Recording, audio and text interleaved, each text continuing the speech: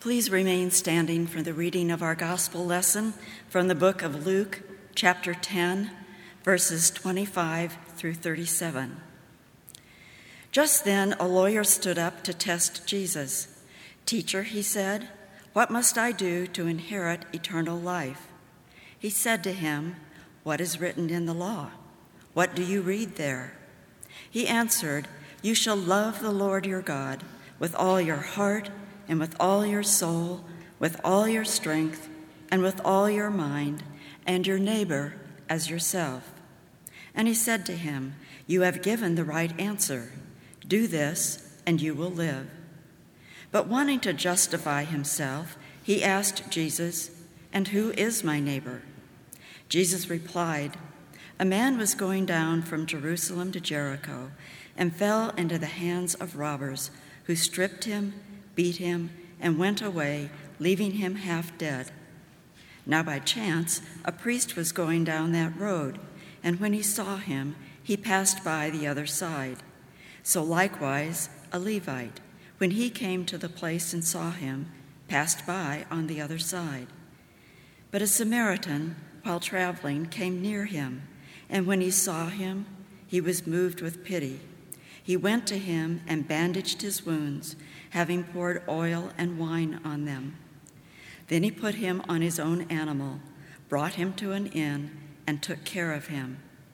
The next day he took out 2 denarii, gave them to the innkeeper, and said, 'Take care of him, and when I come back, I will repay you whatever more you spend.' Which of these 3 do you think was a neighbor to the man who fell into the hands of robbers?" He said, "The one who showed him mercy." And Jesus said to him, "Go and do likewise." This is the word of God for the people of God. Thanks be to God.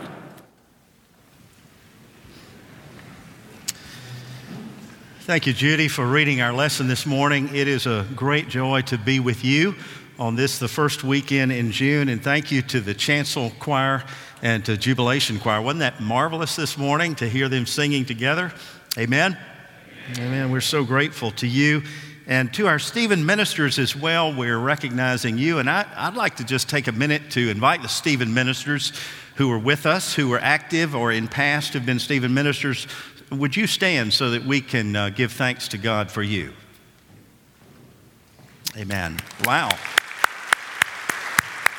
That's amazing. Actually, over the last few weeks, I've been considering asking for a Stephen minister myself. So this is a tremendous ministry that means so much, not just to our church, but to our community. And so we're grateful to all of you. It is a surprise and a special joy to see Alan and Marjorie Black with us, seated in front of Lucille. Alan is our district superintendent in the Harpeth River District, and Marjorie is the one who does the work for Alan. And we welcome you all. Sherry and I are enjoying our first year here at Brentwood and are so grateful to be here. So first or second year, I can't remember which, but it's wonderful to have you with us, Alan. Well, if you've been with us since the first part of May, you know that we're continuing this series that we started 4 weeks ago called Neighbors. And today we've Judy's read for us what I think is perhaps the best known parable in the New Testament, maybe second to the prodigal son, is this story of the Good Samaritan. In fact, it's so familiar to our ears that sometimes when we hear it initially, the beginning of it, our minds sort of go on to autopilot because we've heard all this before. And to be honest with you, I hesitated as to whether or not to include it in this series because frankly, sometimes I think this stream has been fished out. And yet, over the last few weeks, I've gotten a couple of nibbles and bites in this text that I have not seen before. And so I think I'd like for us to share together in this story before we come to the table. I want to begin this morning with some context, because this particular story is unique. It is exclusively found in Dr. Luke's gospel. The story is told in the context of what scholars often refer to as the travel section of Luke's narrative, the travel narrative. It begins in chapter 9, verse 51, and ends in chapter 19, verse 47. So it contains most of the central section of the ministry of Jesus. It begins with chapter 9, verse 51, where it says of Jesus, "And Jesus set his face like flint towards Jerusalem." In other words, at this point, Jesus knows where the road is going, and he's determined to face it in Jerusalem. It's also a conclusion to his ministry in Galilee.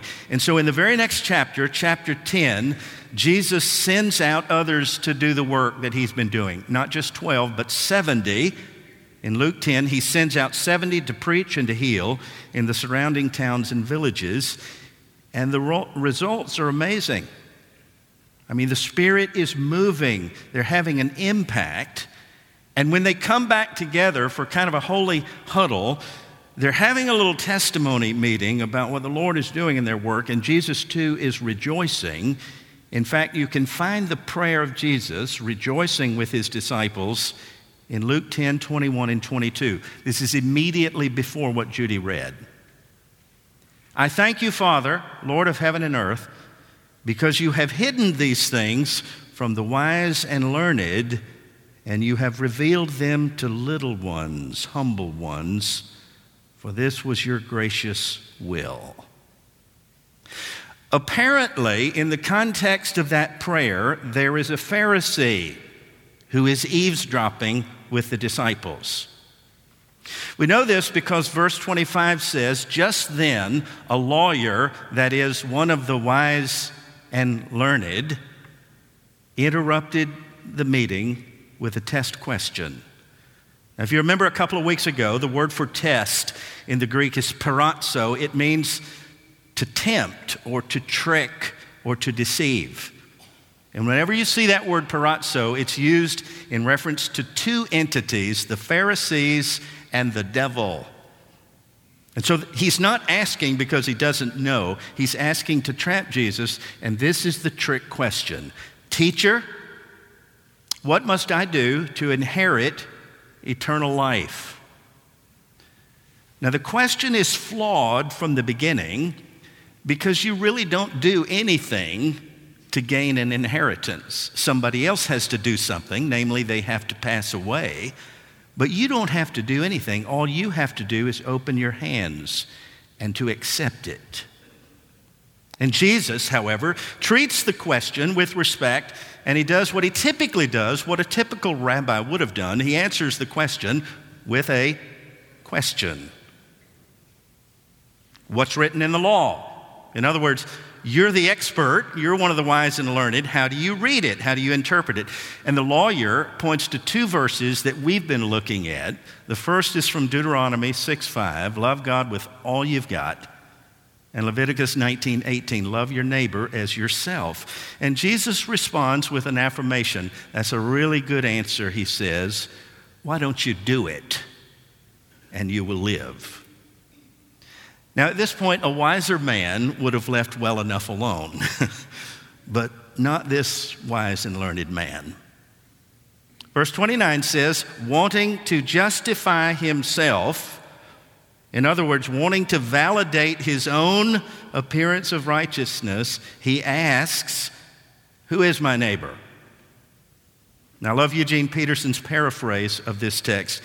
Eugene Peterson says that the lawyer, looking for a loophole, asks, what do you mean by neighbor? How do you define neighbor?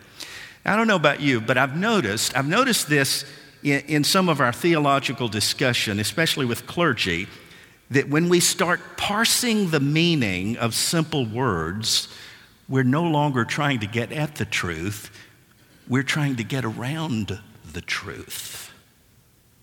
And so I suggest that what he's really asking is not who is my neighbor.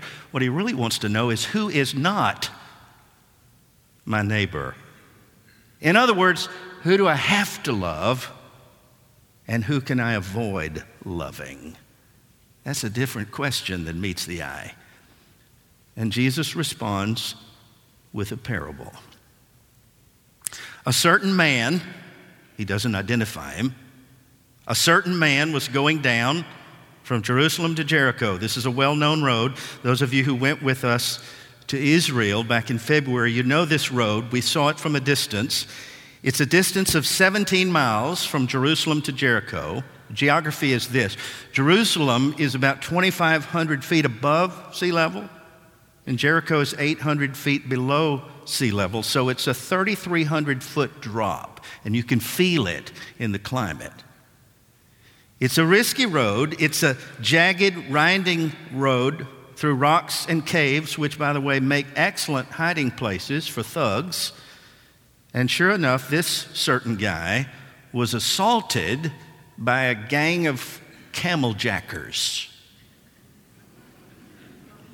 That's what it said. They mugged him, they beat him, they stripped him naked, and they left him half dead in a ditch.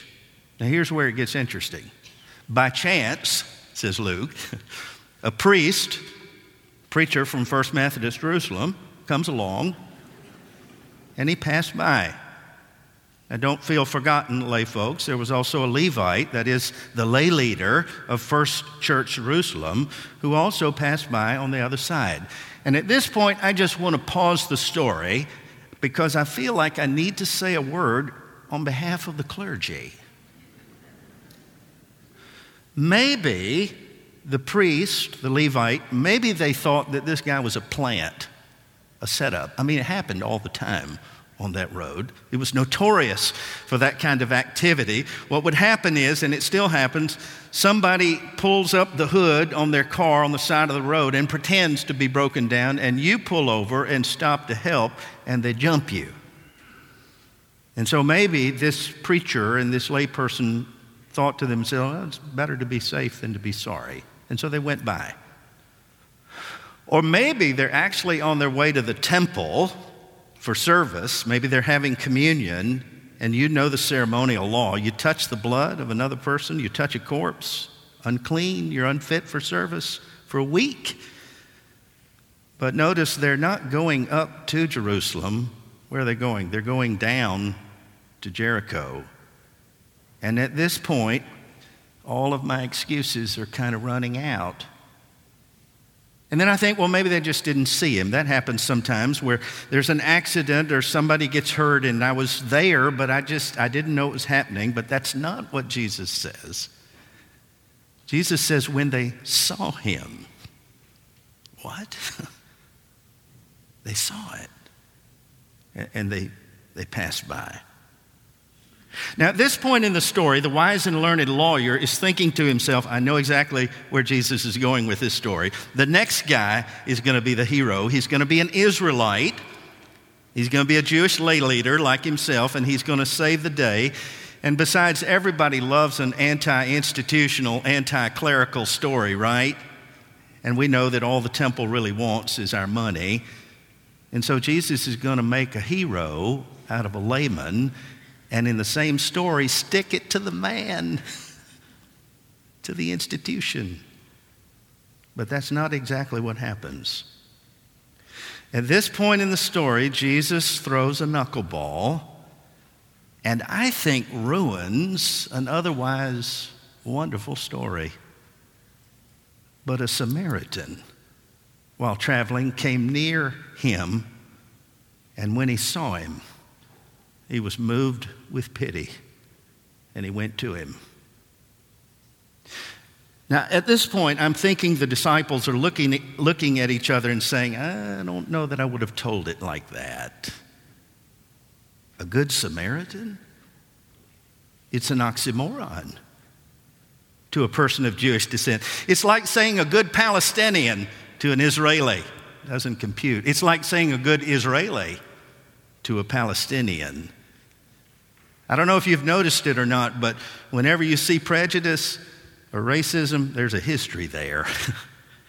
And there's a big history here. In fact, when Jesus was telling the story, the history went back 7 centuries. Let me share it briefly with you.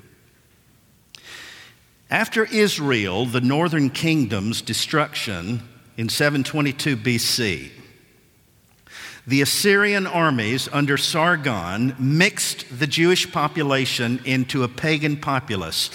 They made them to intermarry, to intermingle, and they began to lose their ethnic distinctiveness. Later on, they even established an alternative site for worship away from Jerusalem at a place called Mount Gerizim. And so they don't even have the same worship places anymore. And the southern kingdom, Judea, considered the northern folks as half-breeds, heretics. Devout Jews from the south would literally go miles out of their way to avoid setting foot on Samaritan soil. And so in the mind of a Judean, there is no such thing as a good Samaritan.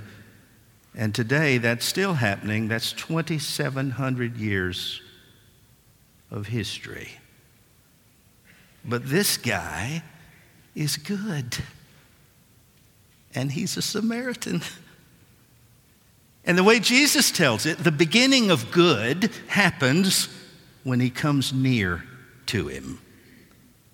Whenever you come near to a person in need, that's the first step of mercy. You don't have to fix it. That's the first step of goodness. Whenever you decrease the distance between yourself and the guy in the ditch, that's the beginning of kingdom. Now, I don't know about you. I'm sure this is not true of you, but it's true of me. I expend way too much energy sometimes distancing myself, detaching myself, bypassing, sometimes for safety's sake, sometimes for self-preservation. But according to Jesus, the definition of a neighbor is simply this: it's somebody who comes near to my need. I don't mean just when it's convenient. I mean when it's inconvenient. I mean when it's risky. One of the things that gets me about this story is, did you notice that the only character in the story whose identity and ethnicity is unspecified is that guy in the ditch? And I want to argue with Jesus for a moment. Don't you think it might be important to know who it is you're helping before you help them? And Jesus says, no, that's irrelevant. It doesn't matter who or what he, she is. They have a need. And goodness began when he just came near. I mean, there are other words there. He was moved with pity. He bandaged. Listen to the verbs. He poured oil. He took care. He put him on his mule. He took him to the inn. He even got out his Samaritan Express card. Just left it there in case there was any extra. And at the end of the story, Jesus asked one last question. This is checkmate, by the way. Which of the three do you think was a neighbor to the man who fell into the hands of the robbers? And there's really only one answer. The one who showed mercy, he says. Now, this is kind of humorous to me because in answering that question, the Jewish guy won't even use the S word. He can't bring himself to say Samaritan. All he can say is the one who showed mercy. And Jesus says that's a really good answer, but it would be better if you just do it. Just do it. In other words, what that says to me is it is not enough to know the right answer. You have to do the right thing. In effect, Jesus simply changes the question. The question is not, who is my neighbor? The question is, who am I supposed to be a neighbor to? Jesus changes the question. That's a curveball. There's an old Arab proverb that says it like this: to have a good neighbor, you must be one. I want to share two examples and I'm finished. I was reading last week about the tragic accident that claimed the life of Rod and Paula Bramblett. Did you see this? Rod Bramblett was for many years the voice of the Auburn Tigers. They leave two children, one who's in high school, one who's a student at Auburn. The community in Auburn had suffered, even the night before this accident, the killing of a police officer and 2 others who were wounded.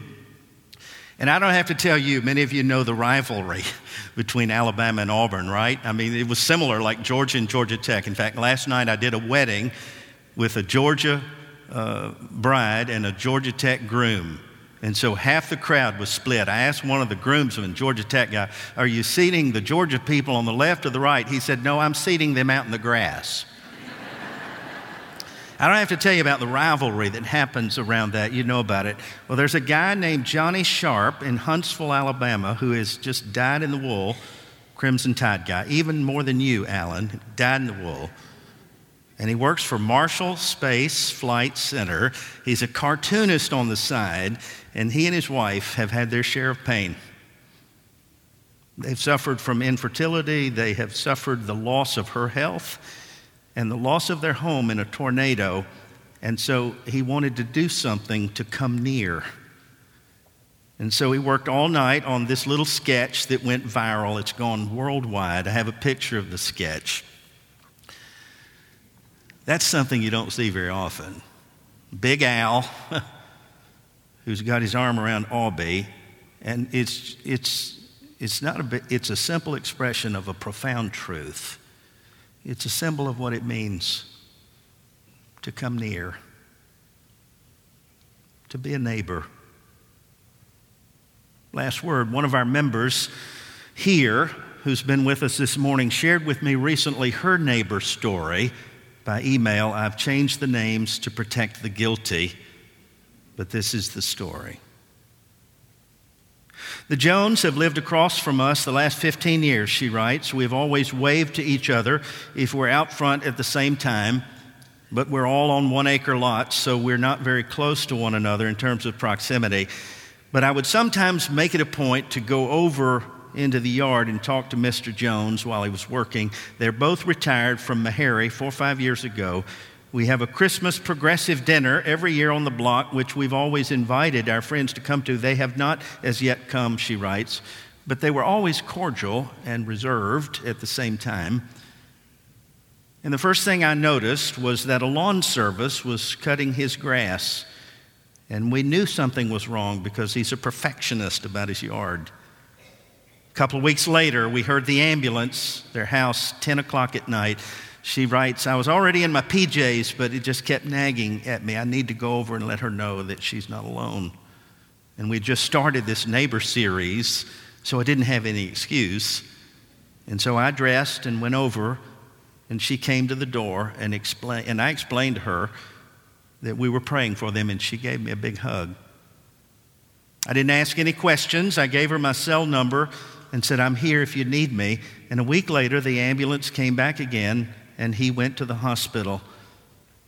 I sent a group text to our neighbors to pray for them, and one of our other neighbors, who's also a BUMC member, we were talking about this neighbor series, and so she made it a point to send a card to the family and ask others to do that as well.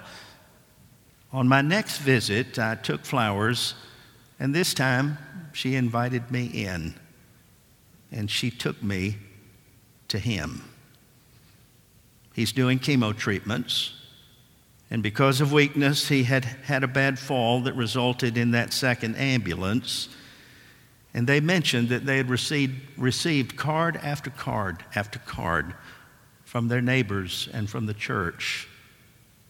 And they said, everybody's missing you in the yard. She said, I think it's making a difference. Maybe they'll come to the Christmas progressive dinner. Very simple. The real question is not who is your neighbor. The real question is who are you to be neighbor to for Jesus' sake? And the implicit truth of this old fished out parable is your neighbor is anybody who's in the ditch. Anybody who has a need. In fact, sometimes I'm in the ditch. And sometimes it's the hardest thing to allow someone else to help. I think that's it too. When you close the distance when you come near, that's the beginning of goodness and mercy. And it's in the doing that we actually become like the one who has come down to us. Oh, friends, this morning, you are invited to a table where there is no distance between Jesus and you.